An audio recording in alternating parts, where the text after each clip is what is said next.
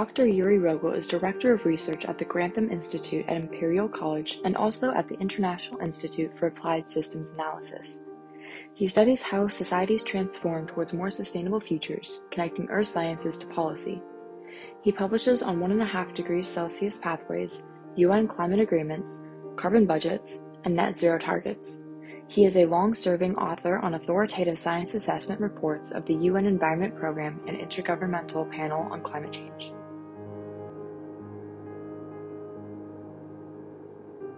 Yuri Rogel, welcome to the One Planet podcast. Thank you for having me. Your work has had exceptional impact on international climate policy, and you've really been behind the scenes. Could you briefly explain what you do at the Grantham Institute and other organizations, because you've really had a seat at the table and really helping change our perspective and form policy? Yeah, so currently I'm the Director of Research at the Grantham Institute at Imperial College in London, and I'm also a Senior Research Scholar at the International Institute for Applied Systems Analysis, which is an international research institute close to Vienna in Austria. And in my research, I basically try to connect what we know about our planet to what needs to happen in policy. And so that is a very broad area, but that directly brings me to the kind of questions that I'm trying to answer and that are linked to climate change and environmental or sustainability problems. And over the past years, I've mainly worked on climate change. That's the area where I started. And one of the key topics I work on there is to inform the international climate negotiations about how we can transform or transition our society towards a low carbon future, and particularly one that limits warming to as low levels as possible, including 1.5 degrees of global warming. I'm wondering how you prioritize the areas that you focus on. As you say, it's broad, and we have to sometimes make decisions onto, what is the most urgent issue. I know you've helped us, reframe our point of view and whether we can reach certain levels and time periods. So how have you prioritized your work? A key part of how I go about doing my research is being involved in policy discussions, policy conversations, and also by following the international climate negotiations very closely. Actually, I started my research career as part of the presidency of the international climate negotiations in 2009. And also after that, I then remained an advisor to country delegations in the international negotiations, particularly small island development states or least developed countries. And that really helped me to kind of get a sense of what the real questions are that they are struggling with, what are the key research needs that they do, which questions do they need answers to. And that then also helped me prioritize, knowing what is being discussed in the international climate negotiations, knowing for which aspects there is no information available. For example, before the Paris Agreement was agreed in 2015, there were over 100 countries that were calling for a more stringent limit. So instead of limiting warming to 2 degrees, they were calling to limit warming to 1.5. However, when looking at the literature and the scientific literature, there was no research being done on pathways that were reducing emissions sufficiently deeply to limit warming to 1.5. And so that, for example, was one of the key gaps in knowledge that I identified. And then in the years before the Paris Agreement, I was one of the only ones to publish on that topic in response to this gap in knowledge. And what are your feelings now? I mean, since Paris and since we've just come out of COP26, about feasibility, what's been achieved or what can be achieved? I think over the past couple of years, we have seen a really interesting evolution and really interesting shift, a societal shift. I think until the Paris summit, the COP21 in Paris, it was almost like the UN and the UN Forum was leading the world in setting ambitious climate targets that were way ahead of where the societal conversation was. in the past 5 years, I have the feeling this has shifted quite a bit, with now both civil societies, youth movements, but also equally business and even industry calling for targets that are even more stringent than the targets that are being discussed in the international climate negotiations. So really looking at the most ambitious end of limiting warming to 1.5. And why is that important? That is because whether we consider something to be feasible or not depends on a series of things. There are things that we as scientists, we can answer confidently ourselves based on evidence. For example, whether within the laws of thermodynamics, physics, and chemistry, we can actually limit warming to 1.5 degrees, whether we have the technologies to do so, whether it is economically possible to limit warming to those low levels. And there we can, with our scientific expertise, we can confidently say that it might be possible. But there are other dimensions that make things feasible or possible that we as scientists do not affect and which lie in society. For example, question whether our political institutions are able to generate the change that is necessary, or whether society is willing to take up and change its behaviors to the degree that is necessary to limit warming to 1.5. And there, it is these latest developments, or it are these two latest dimensions, so the institutional and societal feasibility, where I think the evolution in the past couple of years is particularly reassuring. So we see society being much more active, much more aware of the climate change problem, and also much more vocal about doing something about it. And that is ultimately essential to finding solutions that work for each community and each society. You've spoken about before it was that society has made huge sacrifices. We obviously have to respect that. But I think that there is this change, and you would probably have a better feeling of it, that they're really understanding it's not a sacrifice, it's an intelligent decision, and it's really just how we have to change and evolve and adapt. Absolutely. First of all, society becomes more and more aware that dealing with climate change is not there is no other choice. We need to deal with it. Limiting climate change to low levels is actually not a sacrifice, but it's rather a desirable future. It's something that will bring welfare and well-being to our societies and our community. Of course, the transition is always difficult, and there are winners and losers, but such transitions, such changes from the current status quo, can be designed in a way to bring everybody along, to, for example, shield poor and vulnerable populations of being negatively impacted by higher prices, or higher energy prices, or higher food prices. One can make policies that ensure that these communities are indeed not left behind. Exactly. And as you say, it's a question of design and engineering. What promising solutions or progress structurally, or in terms of new technologies, are you most hopeful about and interested in seeing us pursue as a society? Yeah, so the interesting and the challenging part of this transformation, this low carbon transformation, is that no sector is really off the hook. So we really need to think about technologies and solutions in all aspects of our lives. And I think the most exciting ones are those that do not just deliver a benefit for the climate, but deliver many other benefits for other aspects or other aspects that we as a society care about. And these additional benefits can be small or really essential or central to the solution itself. One example is the delivery of clean power.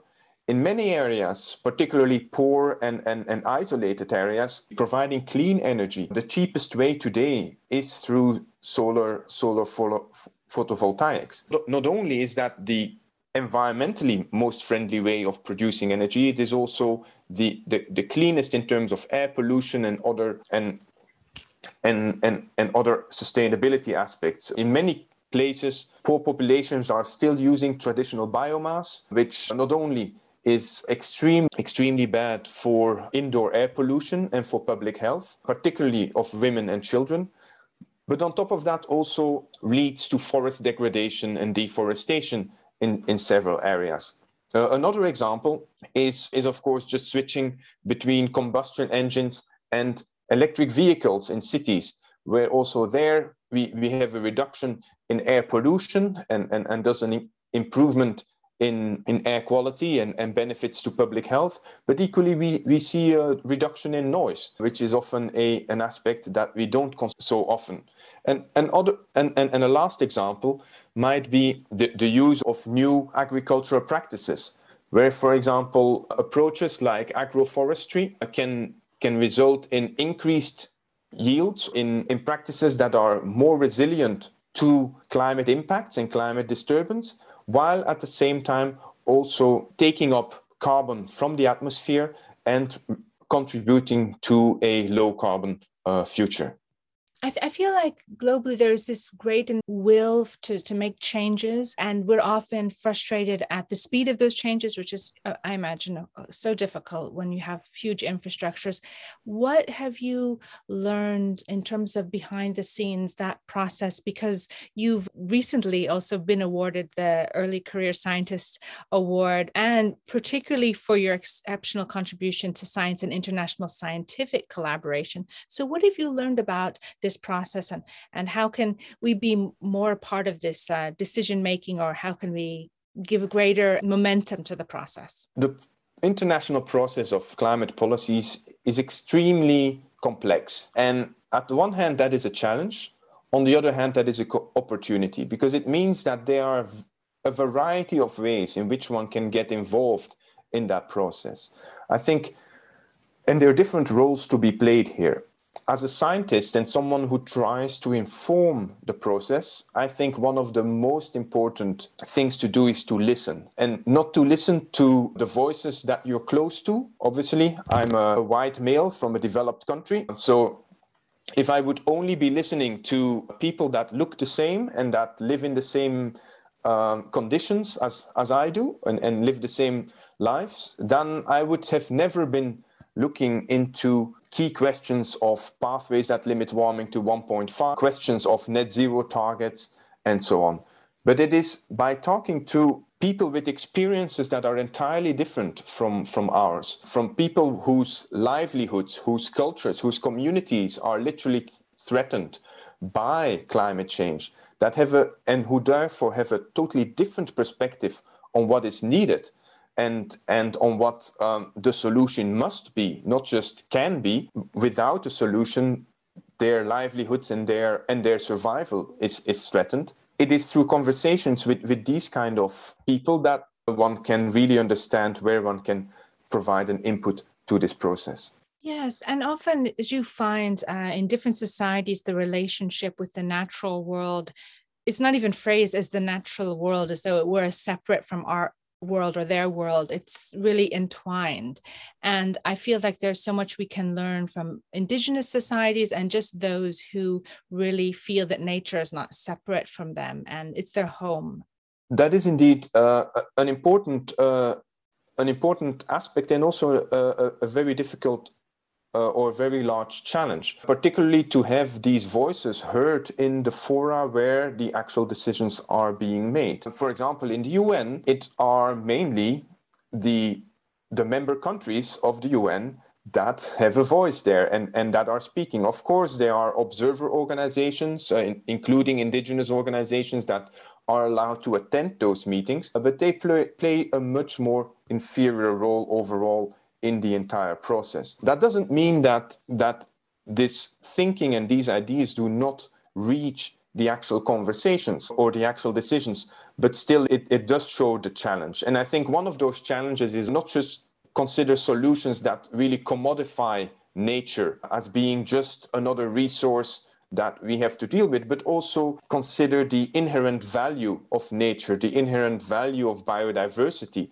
the inherent value of a healthy planet, irrespective of it, whether it brings economic benefits to human societies. Yes, precisely. We have to also see that profit isn't the only motive, and there it's wonderful to see these degrowth movements keep on maxing out on depleting nature and think it will never come back to us. And to help us demystify a little bit about, your work, you've worked on the emissions gap reports for the United Nations Environment Programme, and also I believe that you're the youngest member serving on the UN Secretary General's Climate Science Advisory Group. Just tell us a little bit of what that is like from the inside, and how it's mysterious for us, and we'd like to know. So since their inception in 2010, I've been a lead author on the emissions gap reports of the UN Environmental Programme.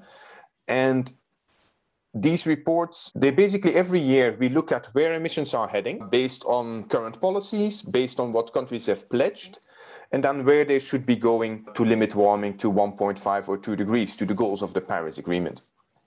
And then we always see that the current pledges and promises are not yet in line, and that is then the gap. And so this is a process that is really targeted at informing the international negotiations and very directly. I got involved in that actually through my very first job in the climate change area. As I mentioned before, I started in climate change actually in 2009 by joining the team of the United Nations Climate Summit presidency, which was then led by Denmark, and which led to the unfortunately unsuccessful climate summit in Copenhagen, COP15. And there, one of the key aspects, of course, is not only of those negotiations, is not only to bring countries together to discuss, but also have a certain level of fact-checking going on, whether what countries are proposing, not just in terms of pledges, but also, for example, in terms of market rules or other policies, actually make sense, whether there are any loopholes and so on. And there is actually a quite active community of scientists and of analysts that really focus on understanding what these promises of countries actually mean, and then basically speak truth to power and telling countries and governments how they are working or how they are doing. And it is really this community that is also brought together in these reports of the UN emissions gap, of the UNEP emissions gap. What we do in those reports is we basically synthesize the information that we have available from the research community, and we assess what is robust, what are our insights where we are not so sure about, to then at the end be able to come forward with kind of a unified voice, with those insights that governments can't put aside or ignore, and as I said before, really be able to speak truth to power. Yes, and I've heard differing views or different levels of satisfaction with the COP conferences, and some say that we have this expectation that it's where we will be in the future, but then others will say it's just taking a temperature of where we are now, and so maybe that kind of activism, the grassroots, has to be done elsewhere. It can't just be done at these global conferences. I'm wondering what your views are on nuclear. So nuclear power is an interesting one, but in a sense, it's not so different from other solutions. Every solution and every option that we want to implement to limit climate change does not only affect climate change. Every choice we make, we are not just considering how much carbon dioxide that technology produces. And that is particularly the case with nuclear. We know that nuclear over its life cycle produces results in relative little CO2 emissions to the atmosphere, but also nobody really is debating that. The question whether societies choose to use nuclear or not to reduce their greenhouse gas emissions is because of other environmental or security concerns, which are equally valid and which are equally play a part in how we make decisions. There are other examples of technologies or measures that could very well lead to very deep reductions in greenhouse gas emissions, but are also undesirable. One of these is the large-scale deployment of bioenergy. Through bioenergy, we can take up carbon dioxide from the atmosphere. We can even, if we combine it with carbon capture and storage, try and remove CO2 from the atmosphere if we then sequester it in large-scale underground reservoirs, like depleted oil fields. And so for the climate, this might be okay, but the production of bioenergy, if done when it doesn't consider other important aspects, can lead to competition with food, competition over land, and competition on water, but also then reduce biodiversity when primary forest is being deforested to then start growing monocultures of bioenergy crops. So in the same way, if we just look at the carbon, it might look as a possible solution, but we have the entire sustainable development agenda that we actually care about, or that our societies care about. And so these different dimensions need to be taken into account when making those decisions. For nuclear, currently in many cases, it is even not yet the cheapest way of producing energy. So even there, the cost tag also plays a role in making those decisions. Yes, I mean, I would very much hesitate to be pro-nuclear. It's only then there are some people who talk about the footprint of other sustainable energy models that one doesn't, when you put where do you put the windmills where that's habitat for natural habitat for animals, and so it goes to biodiversity. And so I think everyone wants the magic bullet, and we have to balance our expectations with what's realistic. The idea of getting to net zero is, we all hope for that. And yet sometimes these targets are vague, as you say, there are loopholes. How can we get to greater clarity so that they're really effective? Great question. Indeed, we need to get global carbon dioxide emissions down to net zero just to stop global warming from further increasing. So it's essential that we achieve this. And so it is also really good to see many net zero targets by countries and companies being put forward. The big question now, however, is the quality of these targets. And there actually recently we looked into these and we saw that many of them are very unclear, intransparent about what they actually cover, what they are trying to achieve, and particularly also how they would be considered fair and adequate in the context of limiting global warming or bringing global emissions down to net zero by mid-century or any other date that we would set. In this study, we kind of highlighted three main dimensions of aspects that net zero targets should cover to be considered transparent and robust. And we also provide 10 guidelines, but let me just go over the three big dimensions that need to be covered. The first is really a question of scope. The target needs to be very clear about which climate target it tries to achieve, which greenhouse gases it covers, or only carbon dioxide or all other greenhouse gases, but then also how much it expects contributions of emissions reductions versus offsets or carbon dioxide removal. Because we understand from the scientific evidence that any transformation to net zero involves very deep and steep reductions in emissions combined with limited amounts of carbon dioxide removal. And if everybody, or if all targets only consider carbon dioxide or greenhouse gas emissions not to reduce too much, but instead just trying to scale up carbon dioxide removal, we won't be getting there as a global society. The second dimension next to scope is then to look at adequacy and fairness. Again, we need to get to global net zero, for example, by 2050, for limiting warming to 1.5. Reaching this globally around 2050 doesn't mean that everybody needs to be there at the same time. Some countries have more resources or are in a better position to reduce their emissions than others. And this can be either because of their development status, pink countries have many times less access to finance and the resources necessary to make the transformation than developed countries. But it can also be just linked to actual natural resources that a country has. A country that has lots of land, lots of forest, and lots of hydropower potential, for them it's quite easy to get to net zero. A country that has limited solar resources, is landlocked, and has limited access to hydropower or to bioenergy has a much harder time to get to net zero. So there it is clear that some countries that are in a position to limit their emissions to net zero should actually consider going beyond and going net negative, so that other countries with deep challenges, either technological or development challenges, have more time to make the necessary transformation to net zero, which they might achieve slightly later.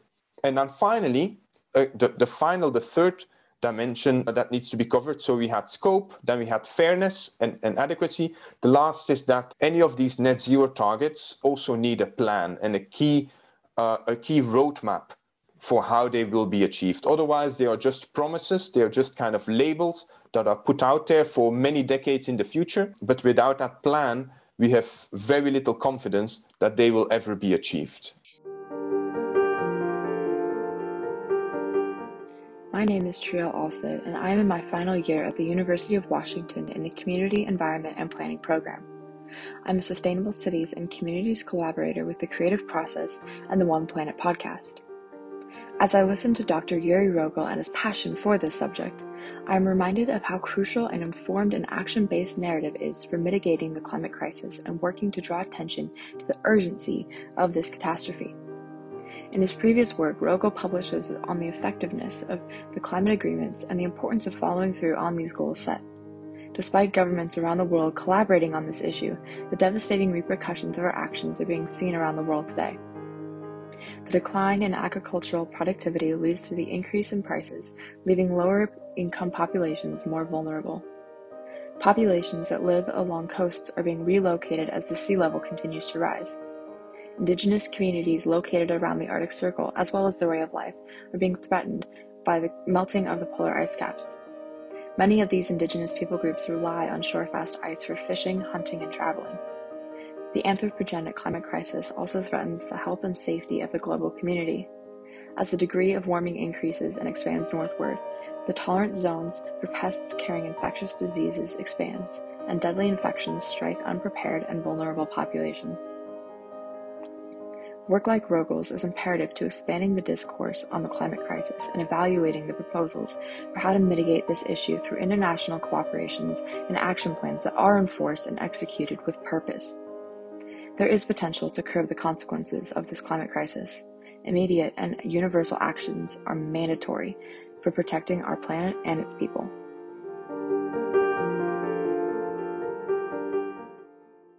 No, that really clarifies a lot, because so often in these discussions about climate, it's just quite vague, or it's just like a number and we don't have that in context. And speaking on that personalized element, it's not just a question of climate. We're seeing climate refugees. We have been for a while, or climate immigrants, and our two countries where we reside at the moment are currently dealing with this in terms of refugees. It's not always directly related to climate, but we know that conflicts do arise over resources, and so what can we do to prevent that? Yeah, there two important ways to address this, and they very much directly link to addressing the problem at heart. So we know that climate change is what we call a risk or a threat amplifier for many conflicts or for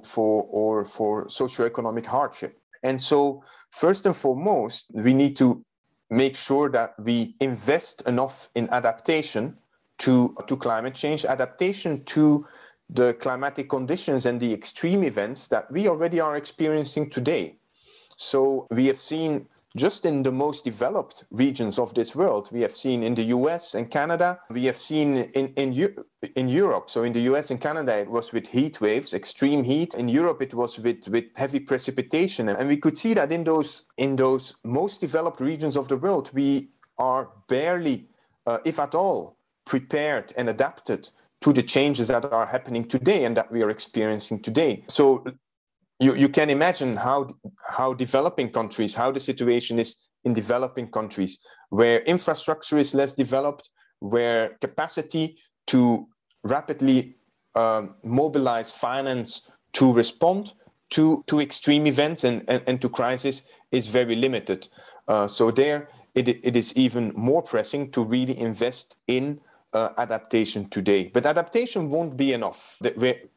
The literature and the scientific evidence also shows that there are clear limits to adaptation. First of all, there are limits to how fast we can implement adaptation. It's easy to imagine that even if we would have an unlimited amount of money, countries with challenging institutional situations, such, for example, like Central Africa or the Democratic Republic of Congo, won't be perfectly adapted to climate change next year if we just put unlimited amount of money in them. This is a long-term process that will take decades to materialize.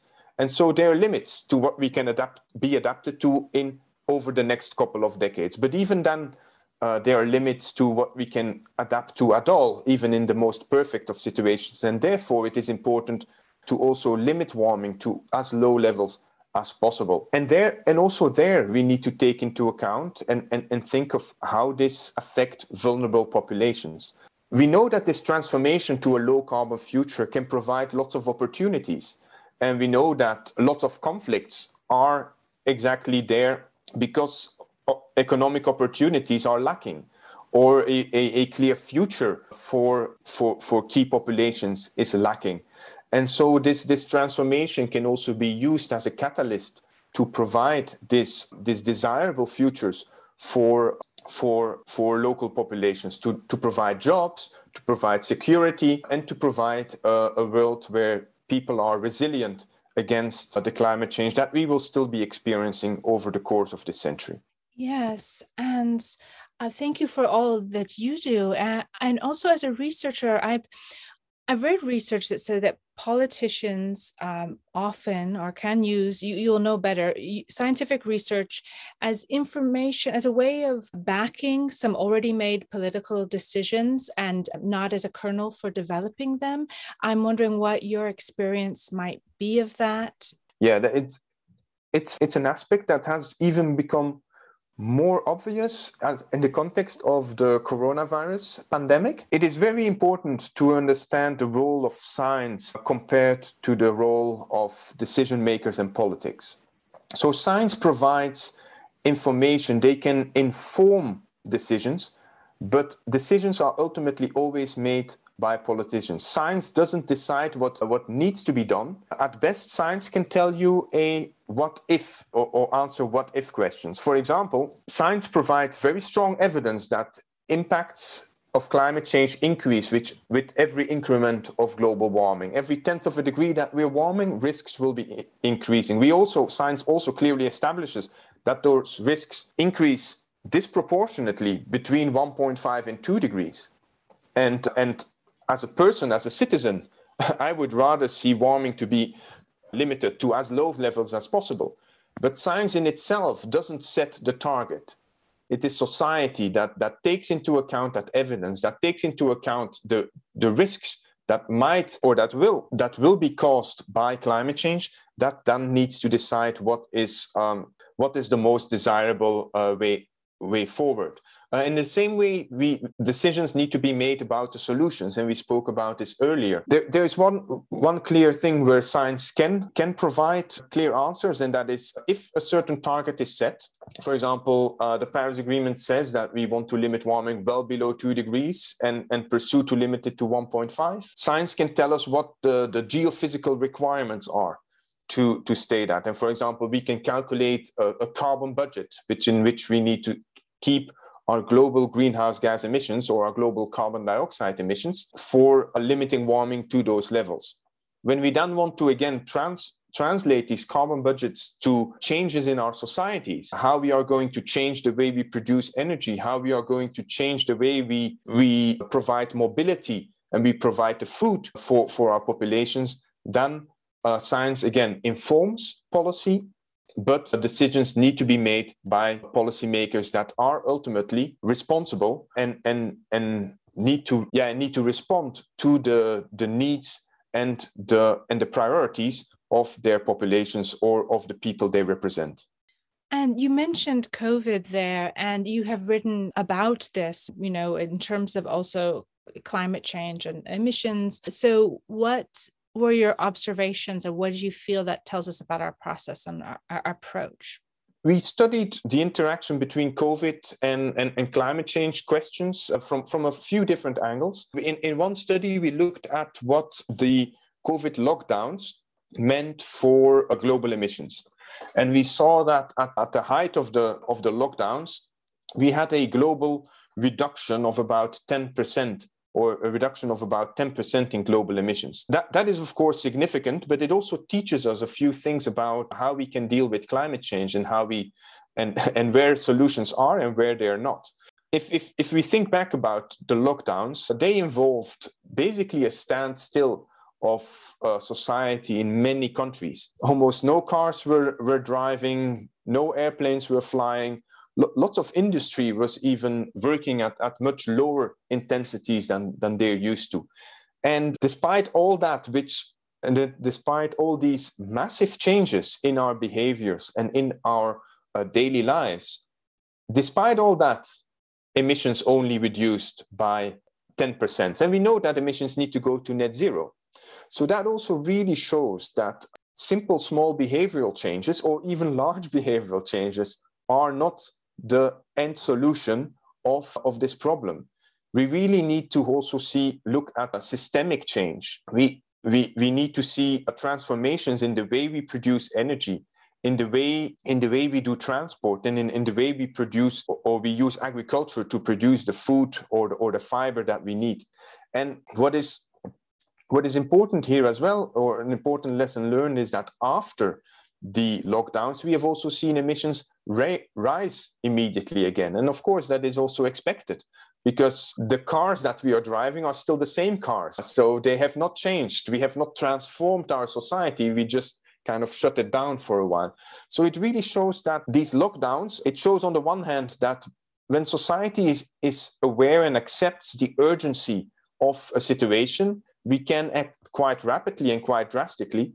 But it also shows that the measures implemented for the COVID lockdowns are not those that will provide a solution to climate change. And another aspect that we looked at was the recovery funding that many countries put forward, or the recovery funds to restart their economies after they received a very strong dip because of those corona or COVID lockdowns. And what we showed there is that compared to the investments that are needed to shift our economies globally onto one of the most stringent low carbon pathways, those that limit warming to 1.5, the finance needed to do that is an order of magnitude smaller than the money put forward to deal with the economic fallout of the COVID lockdowns.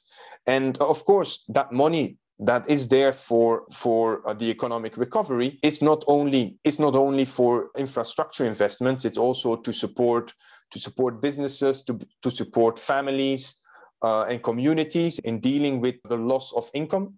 But it shows the importance of using that resource in a smart way, in one that also looks into the future and has a long-term perspective of where we want to go with our society. For example, by stimulating those companies that can contribute to a low-carbon transformation, or only support polluting companies if they put in place a plan to deal with their pollution over the next years and transform to a less polluting business model. Exactly. It's interesting that we wouldn't require as much investment when you compare it to what was required and available for COVID. And when you think about the death toll to, say, air pollution annually, they say being over 8 million. So it certainly dwarfs the urgency, in fact, the urgency in the death toll to COVID. So I'm hopeful that we can make those rapid decisions if it's impressed upon enough people that we really need to. There's the hopeful, and then there's the kind of pessimistic analysis. But I've heard from some who say we can reach 100% renewable energy in a decade. I don't know what your feelings are on that. What do you feel a realistic, achievable target is, and how close are we? Are we on track? It's a really difficult question, because the realism of a target is not something that can be really objectively measured. I heard a colleague of mine give the example: how realistic is it that I will go for a run tomorrow? Well, that really depends on whether I decide whether I want to go for a run tomorrow in the cold here in England. And the same is very often true for the targets we set. Of course, there are limits to how fast we can scale technologies and so on. And well, transforming our entire global energy system within a decade sounds very challenging. But anything beyond that really depends on how focused we are and how many clear, dedicated decisions we make towards making this transformation happen. I think it's good to keep in mind how this perception of what is possible, realistic, or feasible really shifts over time. Before Paris, so before 2015, there was very little talk in developed countries about limiting warming to 1.5.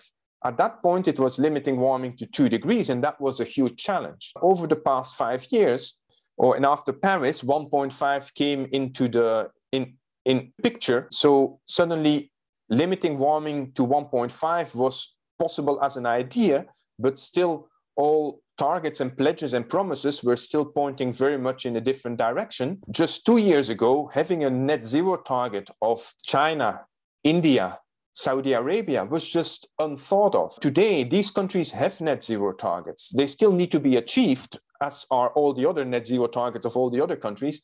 But the shift in perception, the shift in context is immense. And so it is, I think, that plays a really important role in deciding what is realistic. If everybody thinks about it and if everybody moves already in the right direction, lots of things can happen and can be achieved in quite short time periods.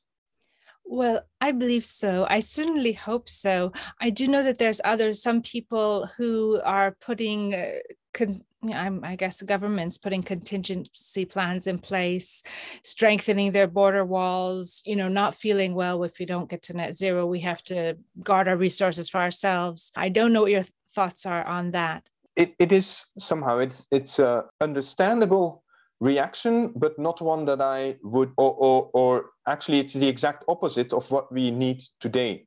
We know that to successfully manage this global transformation, we need collaboration, we need the exchange of ideas, we need the transfer of technologies, we need to share capacities. The closed borders are the exact opposite of what is needed. So actually, contrary to what those countries think and that they are protecting themselves, they're actually undermining their long-term security by undermining this global transformation that needs to happen. And that will only be successful if everybody or the entire planet and all countries come along. Exactly. So some countries are more fortunate than others in terms of their resources, but no country has everything. And so we need to share it so that we can all benefit. And I'm just wondering, in closing, because you really, as much as you're a researcher, there's a big, ethical element of what you do. I'm wondering where your love and respect of nature came from. Well, nature has always been a part of my life. I'm an avid mountaineer, and it's one of the key inspirations for what I do. And in a way, the key moment when I got interested in climate change, and when actually the issue of climate change connected to long-standing kind of fascination and respect for nature was when I was working in development cooperation in Africa. I worked there for 3 years.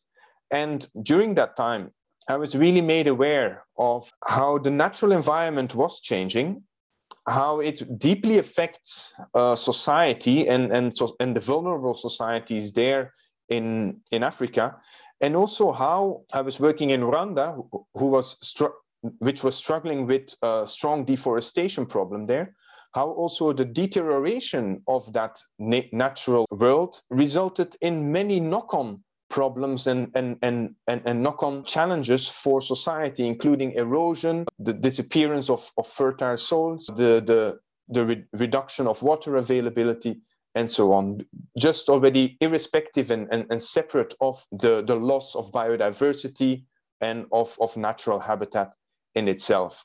And that really was one of the motivations for me and the inspirations to start to work on solutions towards this one of the largest societal challenges of this century.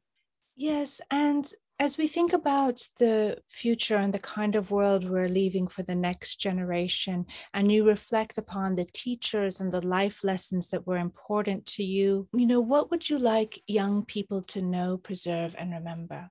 One of the key lessons that I learned, and it's not necessarily one individual teacher, but it was really the experience and the humbling experience of working with extremely poor and extremely vulnerable populations. It is that we are living on a very precious planet, and we also live on a very vulnerable planet. We might perceive this as being something that cannot be disturbed, that our actions don't affect the whole, but ultimately our actions play a really important role. And our actions make a big difference, starting from the people around us to the planet on which we live. And I think that is one of the key empowering thought and perspective that has helped me not only be motivated find the motivation in what I do, but also prioritize the things that I think are important for life and my time and resources too.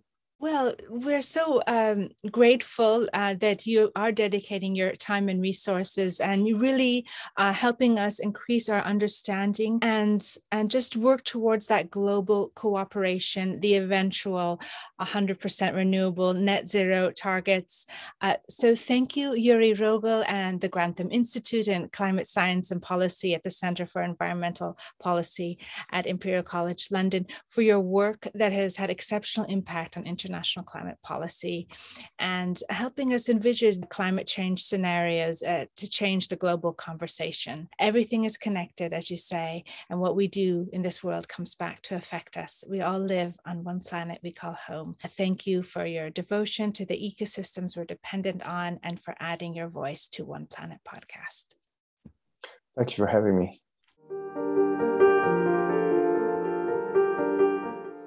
One Planet podcast is produced by The Creative Process. This interview was conducted by Mia Funk with the participation of collaborating universities and students.